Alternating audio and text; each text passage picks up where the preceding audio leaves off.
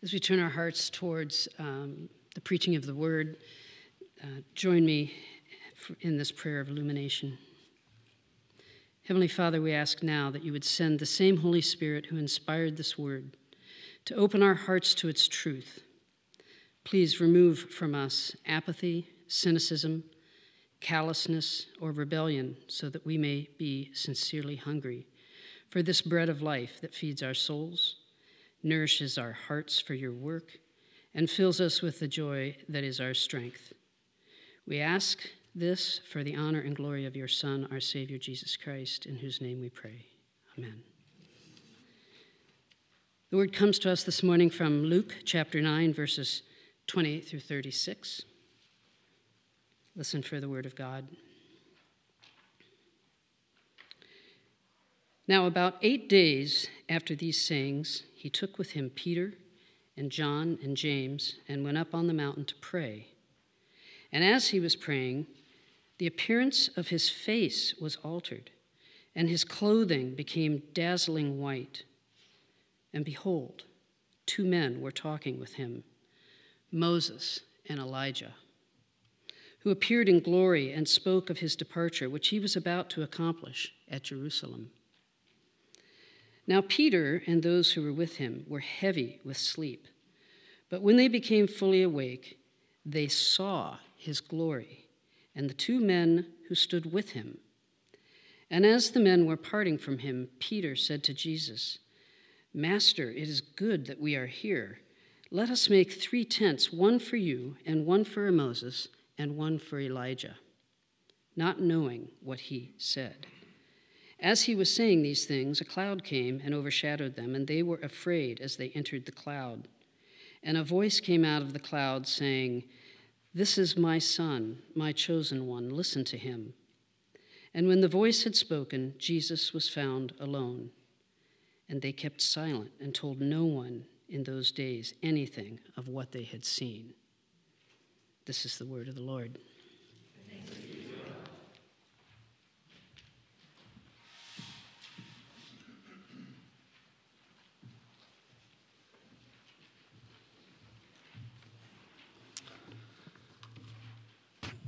Thank you, Ellen. Well, good morning, everybody. My name is Jeff Harden. My day job is to be a biology professor at UW-Madison, and it's great to be with you. As we've already mentioned earlier today, Pastor Jim and his son Jonathan are on a father-son bonding adventure together, and those are very precious when your kids get to be a certain age, as Jonathan is. So please be praying for that. And we've already, Shannon already mentioned that Pastor Evan has a big exam coming up on Saturday. It's kind of the last hurdle within our denomination. And so please be praying for Evan. He's going to be awesome. So no one is worried, and yet I know he would appreciate your prayers. Well, I know some of you here today are proud grandparents. Susie and I don't actually have any biological grandchildren, but we have the privilege of being honorary grandparents. Some of you may remember Emma Huang. She was a pediatric resident here at UW Hospital, and her husband, Mark Yang, he got his PhD in physics at UW-Madison. Mark and Emma were in our household, and if you don't know what a household is, it's what Geneva calls our small groups, where we do Bible study and do. Mark and Emma live very far away. They live in Taiwan. They have 2 boys, Elijah, age 5, and Daniel, age 2. All of them visited us over the Christmas holidays, and between jet lag and young children, I have to say it was a pretty wild ride. We learned that young boys in 2024 like to watch something called Paw Patrol. Has anybody else heard about? I see, yeah, that's awesome, okay. Well, in addition to the earworm that's now being injected into my brain of the theme song of that cartoon, if you don't know what it is, it's a 3D animated cartoon. in which puppies drive special vehicles, heavily accessorized, and they can do all kinds of things. We found that little boys love this stuff. But I couldn't help thinking as I was watching it, this is kind of a gateway cartoon to get them ready for more advanced gadget-containing cartoons and movies. And, one of those is the Transformers franchise. Maybe you've seen some of the movies, or maybe you grew up during the heyday of the Transformers cartoons. They're sentient, machine-based life forms that can transform into cars and trucks. In fact, they do this so well that they can blend in for long periods of time, only to transform when there's some crisis on planet Earth. Some of you who are old enough may remember the Transformer tagline, Transformers, more than meets the eye. Yeah, that's right, more than meets the eye. More than meets the eye is not just a motto of a Michael Bay Hollywood franchise. In fact, sometimes some of the most essential realities are hidden from our view. Now, I'm a biologist. I work on embryos that are smaller than a grain of salt, and so I guess that's part of my stock and trade in a way. But some realities cannot be revealed by even the most powerful microscopes, and those realities can only be revealed as God himself peels back the curtain to reveal them.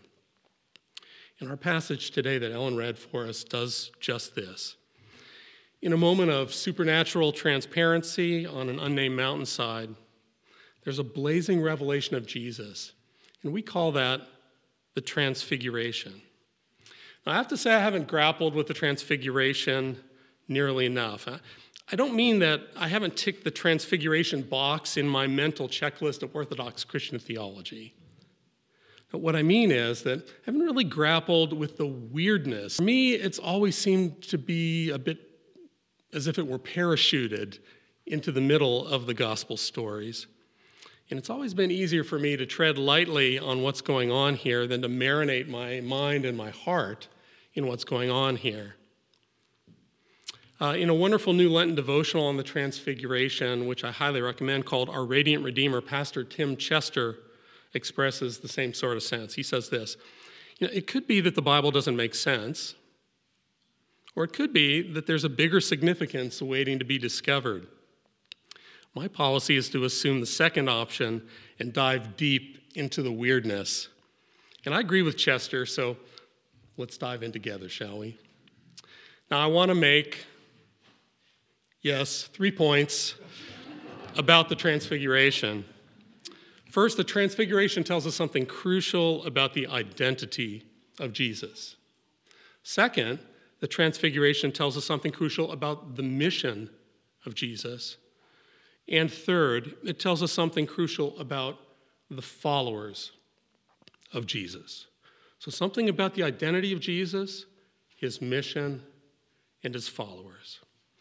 Let's begin with Jesus' identity. We probably should set the stage because the passage in your bulletin doesn't go up into the previous section to set the context. Jesus takes Peter, John, and James up on the mountain. And we actually don't know which mountain this is. Tradition says a mountain called Mount Tabor. But it's like it was Mount Hermon. That's probably a better choice because it's closer to where the action was occurring immediately prior to this in Caesarea Philippi. Mark and Matthew say it happened 6 days after the preceding events. Luke says about 8 days. Now, if you count parts of days, Luke's about 8 days ends up being the same as Mark and Matthew's 6 days. There are a lot of things we could say about that little time indicator, but maybe all we need to know is that the larger context in which this occurs in all three of the synoptic gospels, Matthew, Mark, and Luke, is that the Transfiguration comes just after Jesus has taught about his identity and how he must suffer. You may remember Peter's protest, at which point Jesus says, "Get behind me, Satan." You can look that up in Mark chapter 8, for example. Jesus then says that just like him, his followers have to take up their cross and follow him, walking in his footsteps. And if you look up in Luke chapter 9, where our passage for today resides, you can find that in Luke 9:23. Right before what Ellen read, in verse 27, Jesus says this: "There are some of those standing here who will not taste death until they see the kingdom of God." There's been a lot of discussion about what that might mean, but I think the context, given the context, it makes most sense to think that maybe Jesus is talking about what's about to happen during the Transfiguration. And so we get to our passage for today. And in verse 29, things get really weird, don't they? Jesus' appearance became, quote, different. He was transfigured. The original word there is metamorphao. We use the related noun, metamorphosis, as a loan word to refer to a profound change, like maybe when a pupa becomes a chrysalis and then is transformed into a butterfly. In a way, this is Jesus' chrysalis moment. And a New Testament scholar, Joel Green, says, the point isn't so much that Jesus experienced an internal adjustment of some sort that led to his transformed appearance, but that his inner being was made transparent to those who accompanied him. I think that makes a lot of sense. For a moment, the blinds were opened to reveal Jesus' divine glory. Now, whatever happened, the gospel writers sure had a hard time describing it, didn't they? Mark seems to be struggling for words. Mark 9:3 says, "His clothes became radiant, intensely white, as no one on earth could bleach them." Clearly, that's not a statement about the efficacy of laundry detergent. Luke says his clothing became gleaming. Another way to translate that word is flashing like lightning. Now, whatever they were describing, it was clearly overwhelming. If you pull out your bulletin and look at the cover, this sketch from Matthias Grunewald depicts what Matthew seems to be describing. The disciples fell on their faces. That's in Matthew chapter 17. Luke says they were afraid as they entered the cloud, Luke 9:34. Now, former Archbishop of Canterbury, Rowan Williams, in a book on meditations regarding Eastern Orthodox icons of Jesus, really lovely book, describes the scene really well. He says this: "Jesus' human life is shot through with God's, bringing with him all the fullness of the Creator. No wonder the disciples are sprawling helplessly. They face a tidal wave." It's exactly what's happening to them. They don't know what's hit them. But, there's a lot more going on in this passage, and we don't have time to unpack all of the Old Testament allusions here, but they're really thick and run fast throughout this passage. The cloud, the intense light, or flashes of lightning as Luke has it, are the same language used to describe God's presence in the Old Testament. Ezekiel 1 uses that very same word in the Greek version of the Old Testament. But I think the most direct comparison is probably what's going on with Moses in Exodus chapters. What happened in Exodus and what's happening here, both on mountains. In Exodus, Moses takes companions, as Jesus does here. In Exodus 33, Moses asks Yahweh, the God of the covenant, to show me your glory. The Transfiguration is clearly all about glory, isn't it? In Exodus 34, the glory is terrifying, just as it is here for the disciples. In Exodus, there's a voice from a cloud that reveals Yahweh's identity, just as God's voice from a cloud here reveals Jesus' identity. I think we're meant to compare and contrast these two biblical stories. What do these allusions tell us? Well, Jesus is not merely an inspiring human. He's way more than that. I attend men's Bible study, as some of you do in the room, on Saturday mornings. We've been going through 1 Timothy. We just got to the end of 1 Timothy, and in chapter 6, Paul says that God dwells in unapproachable light. Unlike Moses, whose face shone with reflected glory, Jesus is generating his own glory, according to his nature from all eternity. As the writer of Hebrews says, the Son is the radiance of God's glory. That's Hebrews 1:3. Now, our Eastern Orthodox brothers and sisters talk about this a lot more than we do. They call it uncreated light. And in a few minutes, we're going to recite the Nicene Creed, which talks about our one Lord, Jesus Christ, the only Son of God, begotten from the Father before all ages, God from God, light from light. That's who Jesus is in his very nature.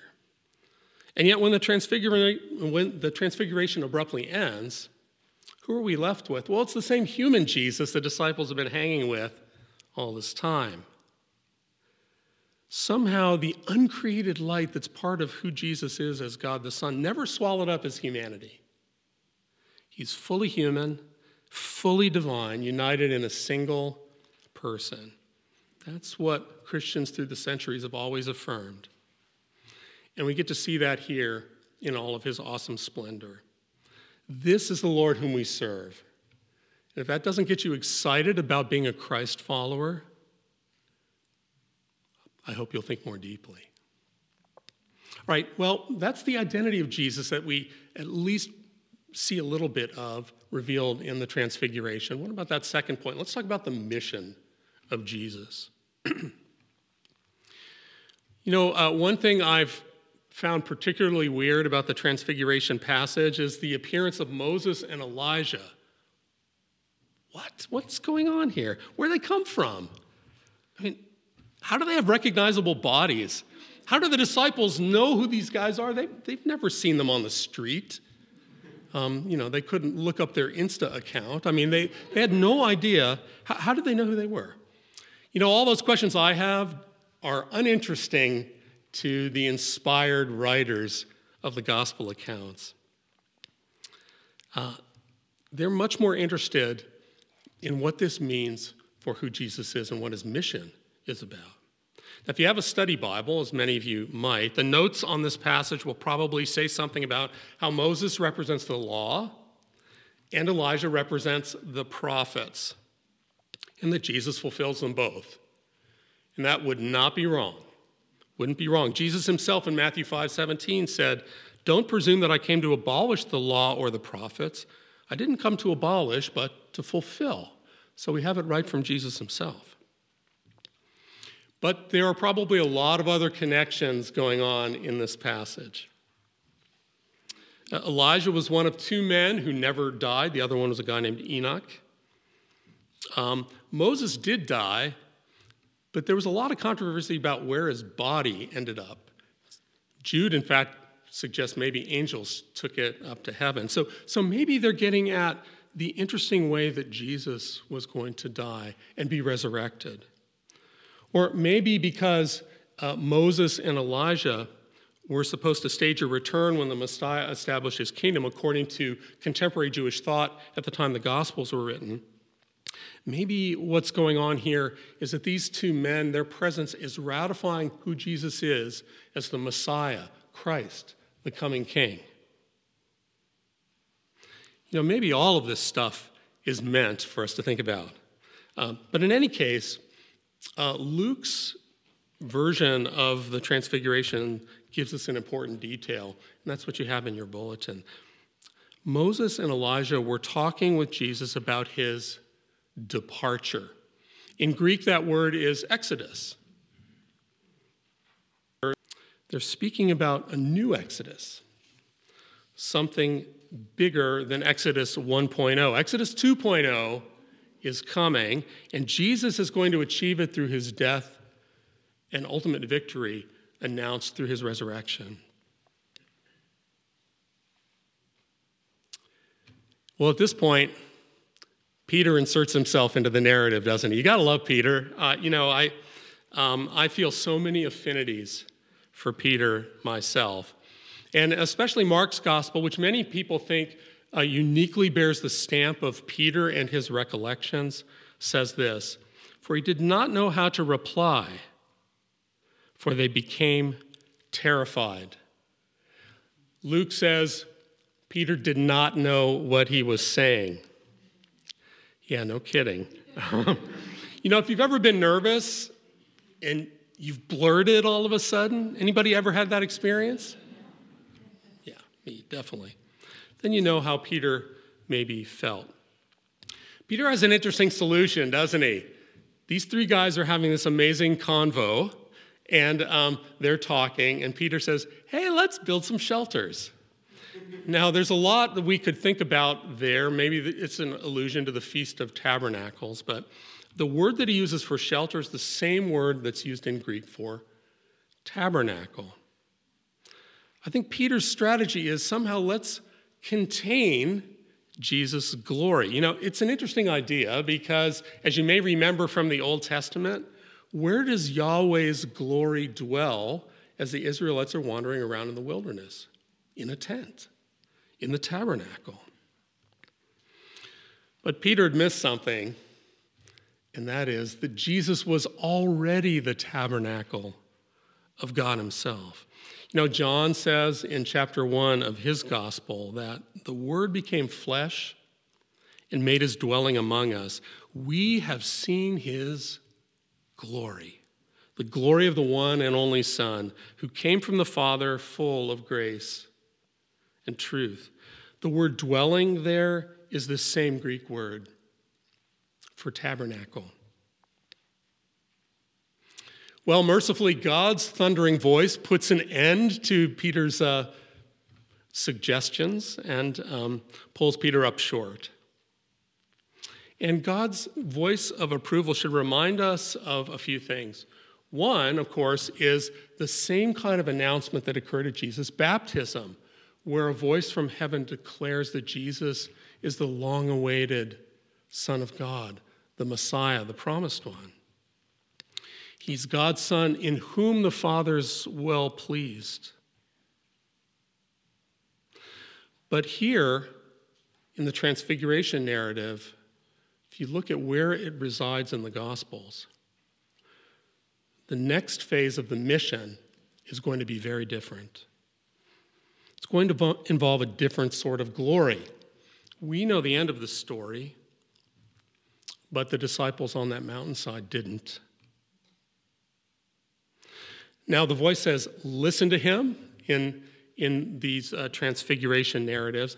That might be echoing something that occurs in Deuteronomy chapter 18, where Moses is talking about the promised prophet who's going to be his successor one day when God sets up his kingdom in all of its glory. Jesus is that prophet, the chosen one. And in Luke 9:35, in fact, that very language is used. Luke uniquely says, this is my son, my chosen one. That's what he has the voice from heaven saying. And that phrase, chosen one, echoes something from Isaiah chapter 42, verse 1, which says this, here's my servant whom I uphold, my chosen one in whom I delight. Isaiah 42 is one of the servant songs. You may be especially familiar with the one in Isaiah 53. These are songs about the suffering servant. The predictions of the suffering of the Messiah as we look back with our New Testament lenses. See, only by walking the road of suffering as he turns toward Jerusalem and what lies ahead can Jesus fulfill his mission. Jesus can't leapfrog that mission, what lies ahead, as some sort of shortcut to glory. Only by walking that road of suffering can he fulfill his calling. And that's why, among other things, the voice from the cloud stops Peter in his tracks. There can be no shortcuts. And in fact, in Luke's account, you may have noticed something. Peter, James, and John go with Jesus, and they are praying before the transfiguration occurs. Does that sound familiar to you? Should, because there's a similar mountainside, the same three men going with Jesus and going away to pray. In fact, in both situations, the disciples are sleepy for a while. That later event is in the Garden of Gethsemane. And I think we're meant to see that here in the Transfiguration, knowing what's coming. This is something the disciples at the time, I think, probably didn't grasp, but one day they certainly would. The cross of Christ is God's means of ultimate victory, and as we've said, the pattern for all of Jesus' followers. So that brings us to our third point. Let's talk about what this passage means for Jesus' followers, the followers of Jesus. Mark 9:2 says that Jesus was transfigured before them, before the three men who accompanied Jesus. And so I think we can infer, at least in part, what was going on was for the benefit of the disciples. I can only imagine what kind of indelible marks this made on the disciples later. I think the Transfiguration probably made a lot more sense to Peter, James, and John after the resurrection, and was probably something that energized them as they lived out their lives of service to their Lord. Now, we can actually see that in the case of Peter, because Peter talks about it in 2 Peter chapter 1. And this is what he says in verses 16 to 18. For we did not follow cleverly devised tales when we made known to you the power and coming of our Lord Jesus Christ, but we were eyewitnesses of his majesty. For when he received honor and glory from the Father, we ourselves heard this declaration made from heaven when we were with him on the holy mountain. Peter's writing near the end of his life, and clearly this had stuck with him throughout all the years since the events of the Transfiguration. Well, Peter witnessed the Transfiguration. That's great. But we weren't on that mountain, were we? How should the Transfiguration reverberate in our lives? Let's think about that together for a few moments. I've certainly heard a lot of sermons that say something like the following, that the take-home message here is, don't seek these mountaintop experiences. You really need to go down in the valley into the real life and do your job. But I think if that's the take-home message that we have from this passage, we've missed quite a lot. There's so much more going on here, I think, and I think we are asked to think about the connections between what's going on in the Transfiguration and our lives. And let me try to do that for a little bit. Remember that Mark, in his account of the Transfiguration, used this verbal form of metamorphosis, metamorphao? Well, there, in Luke 9 and the other Transfiguration passages, it's translated into English as transfigured. But the same verb is used elsewhere, and it's applied to us. And there, it's usually translated as transformed. Maybe the paradigm here is one of my go-to passages as a university professor trying to be a Christian in the modern university, and that's Romans 12:2. And it says this, don't be conformed to this world, but be transformed by the renewing of your mind. It's that same word. The difference between us and Jesus is that his transfiguration makes apparent what he already is in his essence, just so that we can see it, albeit briefly. In our case, the transformation that Paul's talking about in Romans chapter 2 is an ongoing process. It's a metamorphosis that's already begun in some senses as we've committed our lives to Christ and have entered into new life through him. But it's something that should continue our whole lives as we're progressively transformed into the image of Christ. So the question is, how can that kind of metamorphosis occur? Well, I don't have anything revolutionary to suggest to you, no quick fix, but let me suggest a couple of things by using some other passages that use this kind of transformation language. Let me suggest two foundational ingredients. The first comes from 2 Corinthians 3:18. You may not have noticed, but our liturgy was very intentionally crafted to reflect the fact that today is Transfiguration Sunday, and Pastor Evan actually read this earlier in the service. It goes like this: "And we all, who with unveiled faces contemplate the Lord's glory, are being transformed into his image with ever-increasing glory, which comes from the Lord, who is the Spirit." Now, in the context, Paul is contrasting the glory of Moses, which would fade after he would have his mountain experiences. He's contrasting that with the unfading glory that Christ followers have as they gaze at the face of Jesus. Wow. As we develop a personal, dynamic relationship with our risen Lord, we place ourselves in a position where his glory can continue to transform us. And that happens through the power of his Holy Spirit. Now, in that little book by Rowan Williams that I introduced earlier, he reflects on an icon of the Transfiguration. And he says this: "Looking at Jesus seriously changes things. If we do not want to be changed, it is better not to look too hard or too long." I want to be changed. I don't know about you. I want to be changed.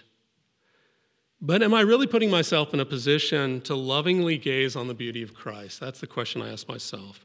It's easy for me to substitute learning things about Jesus for spending time with Jesus. And I think my wife Susie has a lot to teach me about cultivating a relationship with Christ daily. All right, well, the second ingredient comes from the Transfiguration accounts themselves. Remember what happens? The voice in the cloud is speaking. And to put a stop to Peter's suggestions, the voice says, as it says in Luke 9:35 here, "Listen to him." Even that is probably a reference, as we've seen, but I want to focus on something else. Listen to him is interesting, isn't it? Think about what's going on at this moment. There's all this light show going on. It's just like totally amazing, right? Why doesn't the voice say, "Look at him"? Why is that? You ever wondered about that? Well, I have. I think that apparently more important than looking at Jesus was listening to the words of Jesus. And I think Peter understands this. Let's go back to 2 Peter chapter 1. We read verses 16 to 18. Let's pick it up in verse 19. Peter goes on to say this: "And we have the prophetic word more fully confirmed, to which you will do well to pay attention, as to a lamp shining in a dark place, until the day dawns and the morning star rises in your hearts. For no prophecy was ever produced by the will of people, but people spoke from God as they were carried along by the Holy Spirit."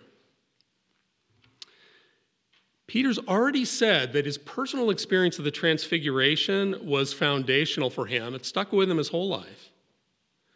But he says here something pretty amazing, and that is even more foundational is the inspired Word of God.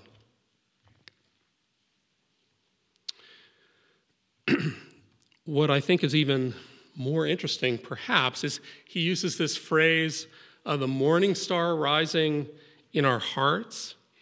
You know, Jesus uses that phrase to refer to himself at the end of the New Testament in Revelation chapter 22. He says, "I'm the root and the offspring of David, the bright morning star." Now, if we connect the dots, I think Peter's saying something pretty impressive. He's saying that when energized by the Holy Spirit's power, the Word of God can transform us so that we become mini morning stars with hearts filled to the brim with Jesus himself. So the question I have to ask myself then is, am I putting myself in a position where God's Word can work on me in this way? You know, Geneva Campus Church has lots of opportunities for you to be exposed to the Scriptures. Women's and men's Bible studies are a great opportunity there, as are our households, where there's almost always some sort of Bible study component. We need to place ourselves in positions where God can continue to work through the Scriptures. Because when we do that, we can be transformed. We can experience the kind of transfiguration that we were meant for. Well, let's wrap up. You know, the Transfiguration tells us some crucial things about Jesus' identity, things about Jesus' mission, things about us as Jesus' followers. As long as we live, of course, and I feel this pretty profoundly at this stage in my life, we will be works in progress. But we're already more than meets the eye. And one day our transformation is going to be complete. 1 John chapter 3, verses 2 and 3 say this: "Beloved, now we're children of God, and it's not appeared as yet what we will be. We know that when he appears, we will be like him, because we will see him just as he is." That's a confident expectation of ultimate transformation that we can orient our whole lives around. Do you believe that?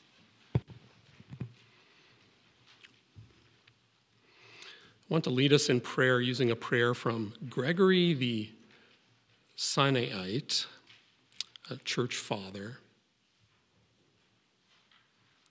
And please pray along with me. Father, today we come to you desiring transformation. Lord Jesus, today in the light of your transfiguration, may we see you there as the Father's light which never sets. Let our minds be transfigured in the light of your glory. Lead us up into the mountain of vision. Shine on us like the sun. Appear before us through your goodness. Gather our minds and our voices towards you, as you did Moses and Elijah, and fill us with your glory, so that you might have first place in our hearts, in the world, for all time. In your name we pray. Amen.